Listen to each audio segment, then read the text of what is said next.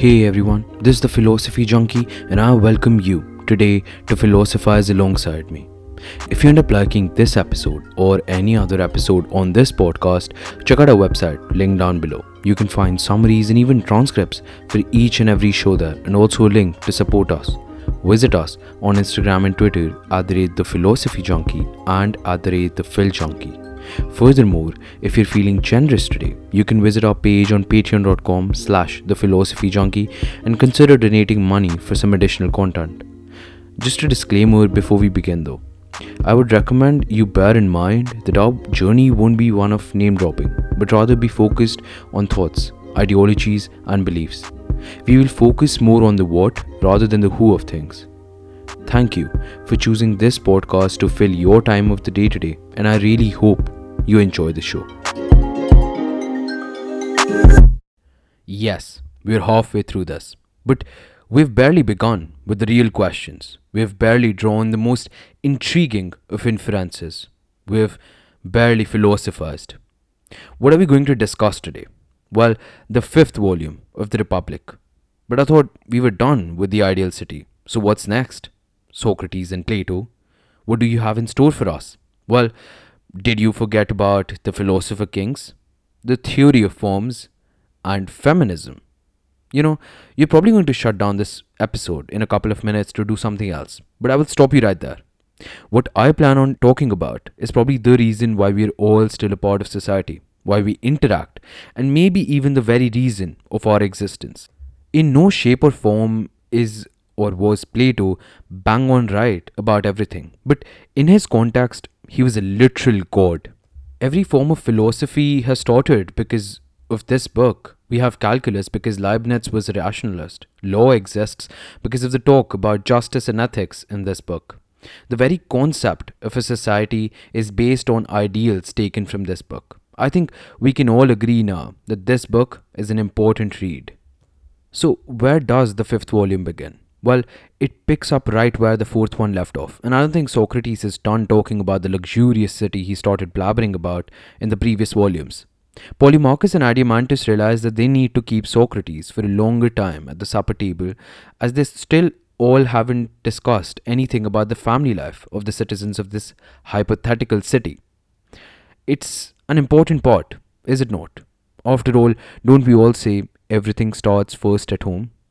Socrates begins talking about the fact that women and men are an equal part of the society in their regards to conducting a particular job.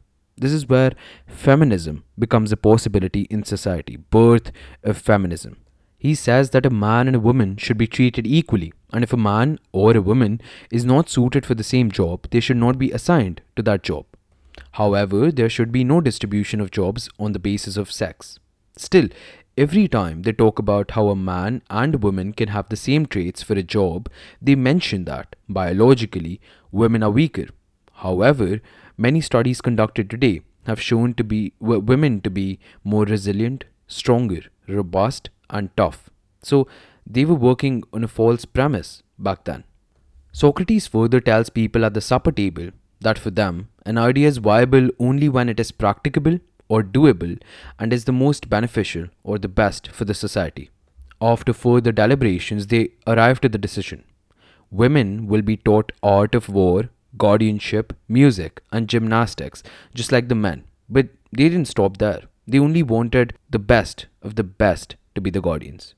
So one thing to note is Socrates' idea to remove all attachments from the lives of these guardians. He says, all those are to belong to all these men in common, and no woman is to live privately with any man, and the children, in their turn, will all be in common, and neither will a parent know his offspring, nor a child his parent.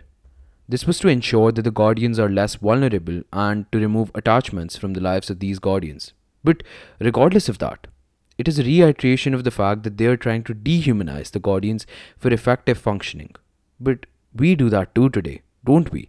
We separate our professional lives from our personal ones, and we know of a lot of people in our lives that suppress their personal lives to expand their professional ones, don't we? This is exactly what Plato is trying to achieve, a segregation. The fact is that their social life and personal life is a part of their professional life. Furthermore, they said that they will only allow the best kids to survive. The others would be, in a way, discarded. How cruel is that?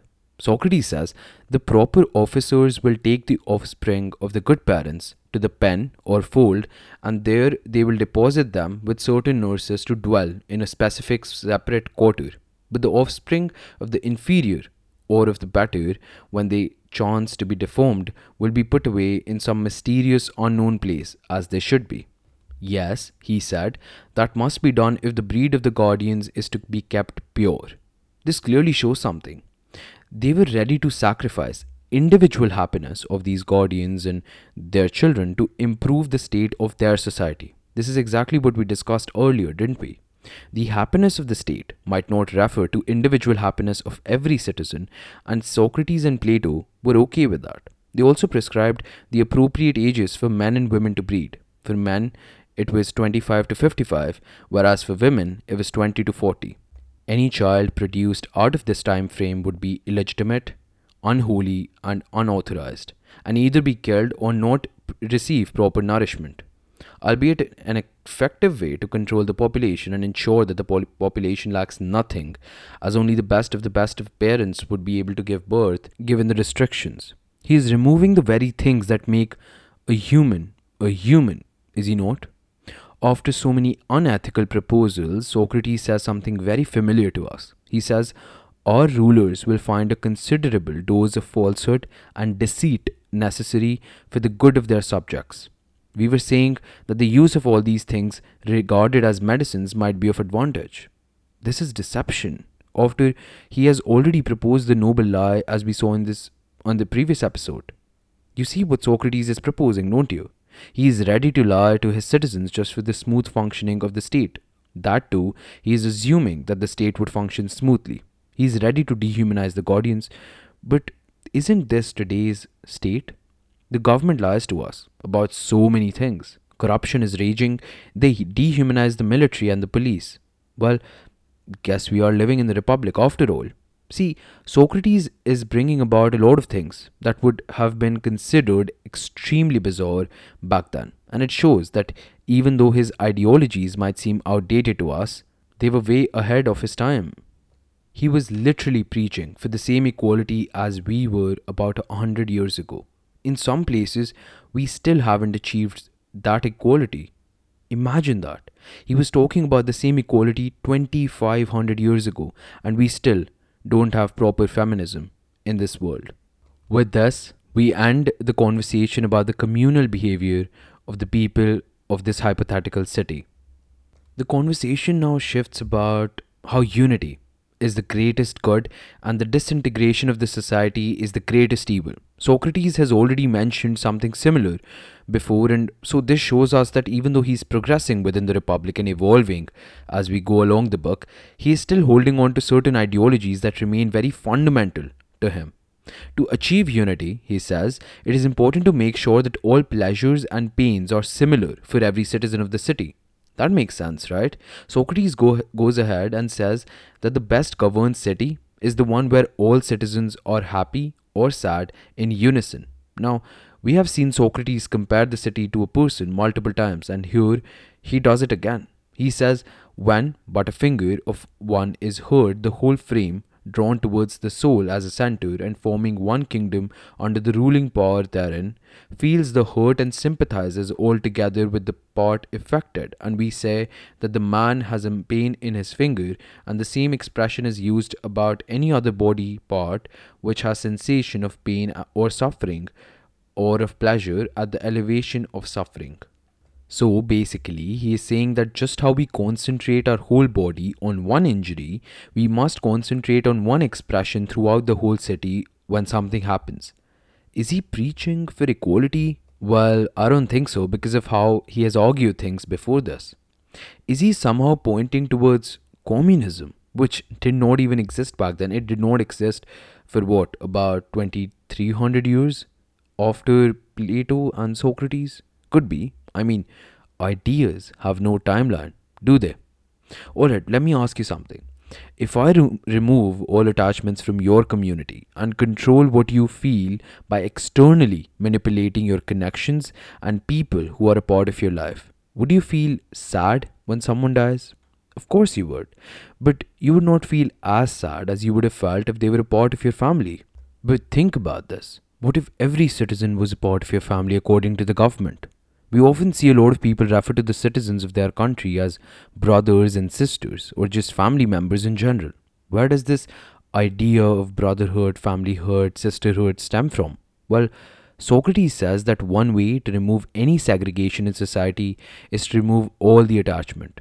However, he feels that attaching everyone with everyone would also give us the same result. If everyone was your brother, sister, father, mother, relative, would you not feel bad whenever something bad happened to someone and happy when something good happened to someone? Well, yes, you would.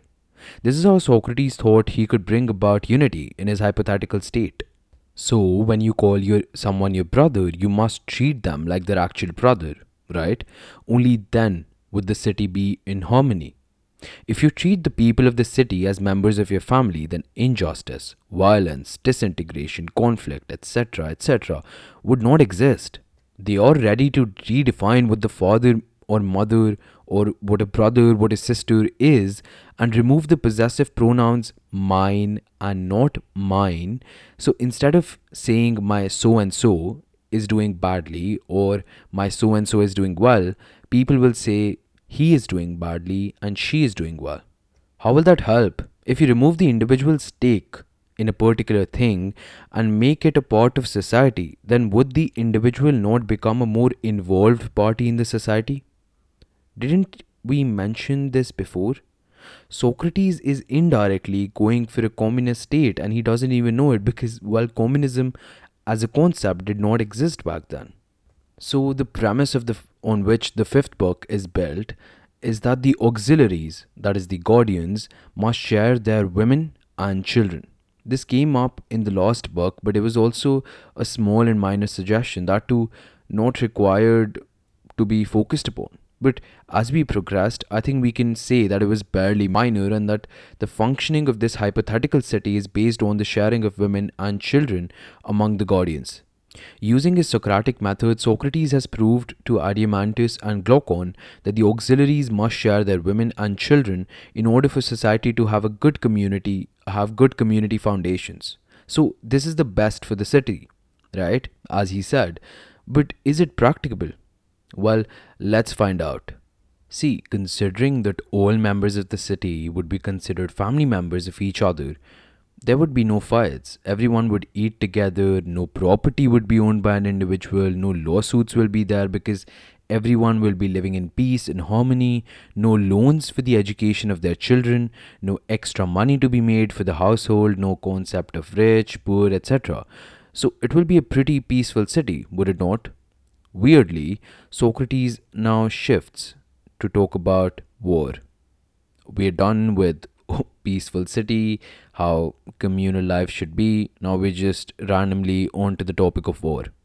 He says that the kids will accompany their parents to the battlefield when they're of appropriate age. I'm guessing around 14 ish, and they will learn the best ways of war as they're the future of their nation. He further says that those who do anything cowardly during the war, like throwing away weapons and leaving posts to run away from death on the battlefield, will be demoted from a guardian to a farmer or a craftsman.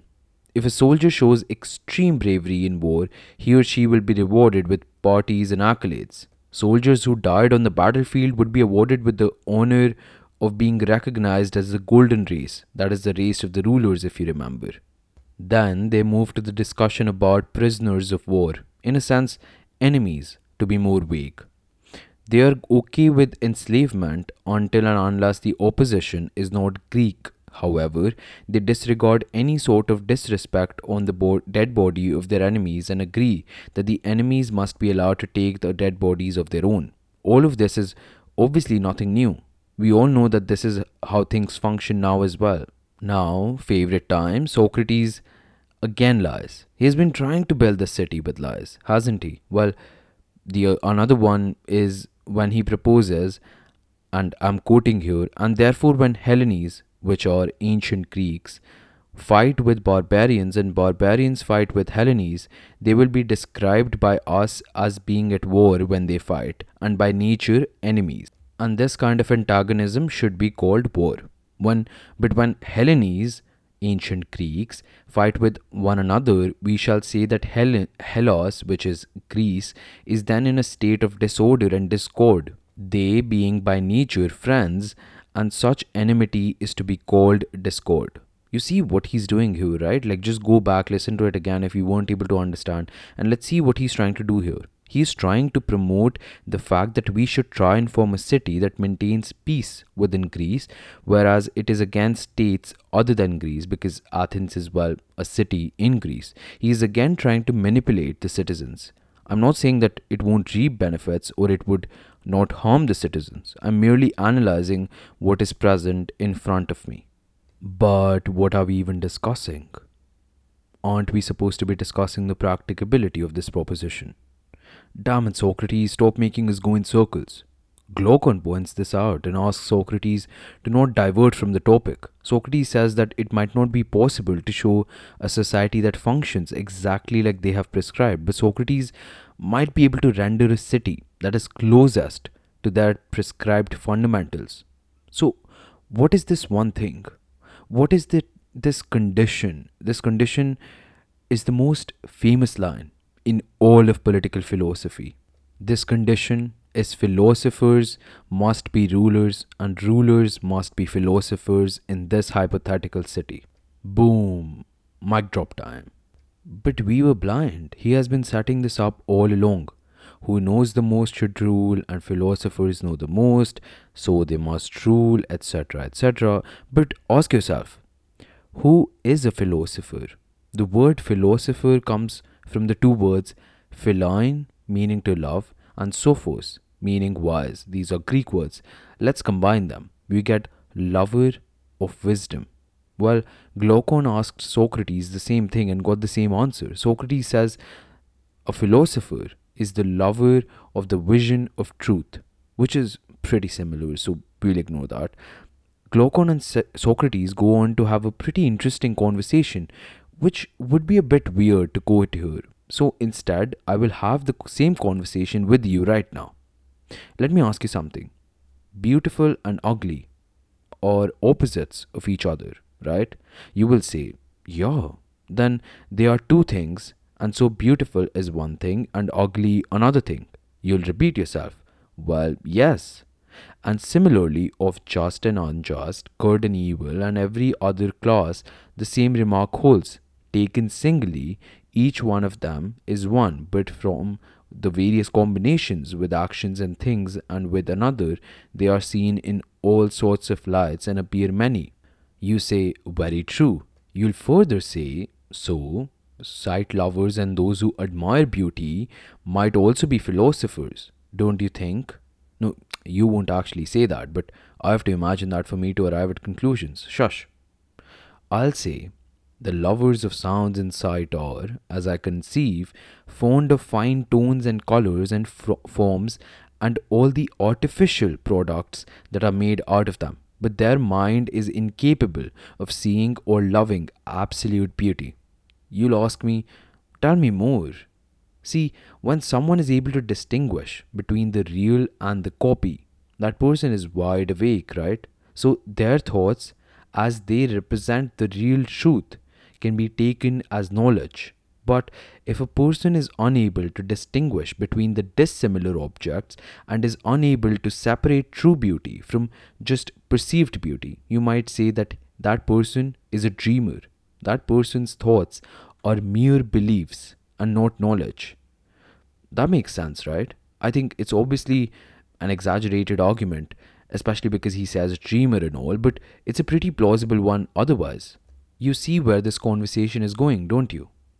What is knowledge? Scratch that. Imagine this. You're sitting in a hut in ancient Greece, wearing your robe, and outside your window, you can watch sacrifices being made to a new goddess, Pendis, and inside this hut, you're laying down principles that will govern the world till its very demise.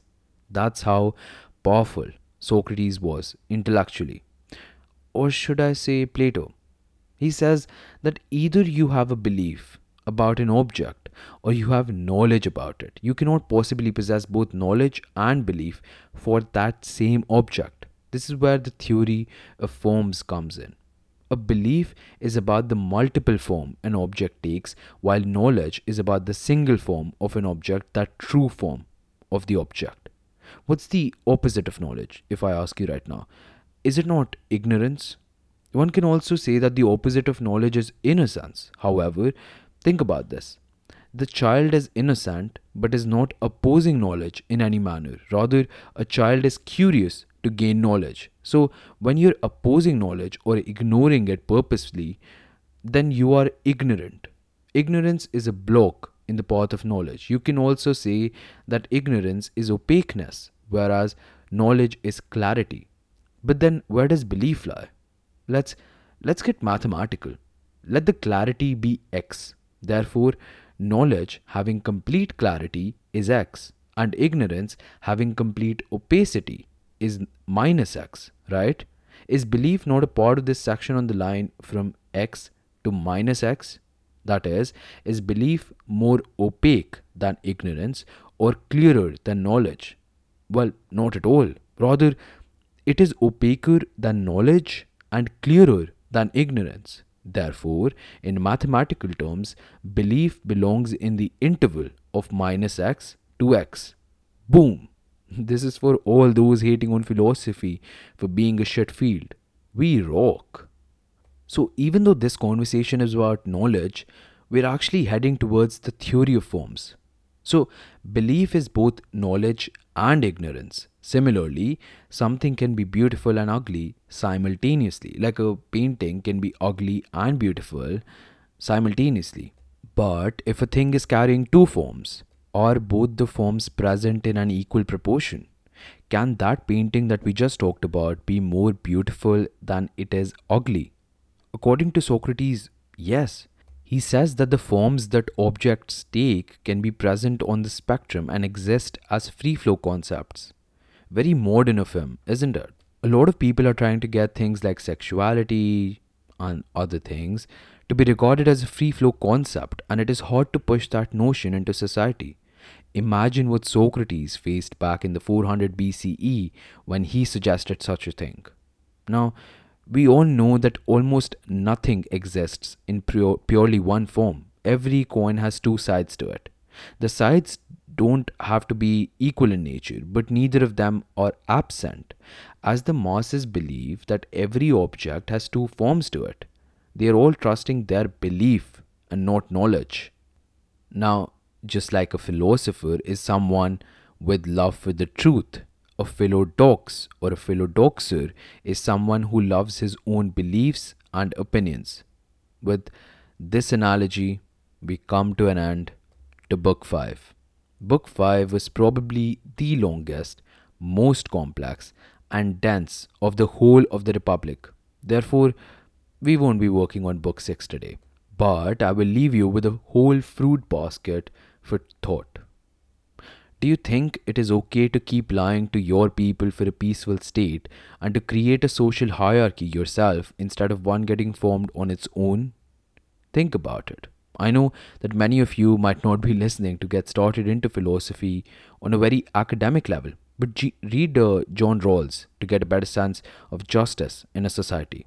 After reading him, try to connect to what Plato has to say. Do you agree with the rules of war that Plato presents us? Is there something missing in the fine print? Is he right about belief being between ignorance and knowledge? Where does innocence lie then? Is it between x and minus x? Is it at the neutral point? Too many questions. Wow. Well, you think about it and keep on philosophizing with or without me. I'll catch you guys in the next episode.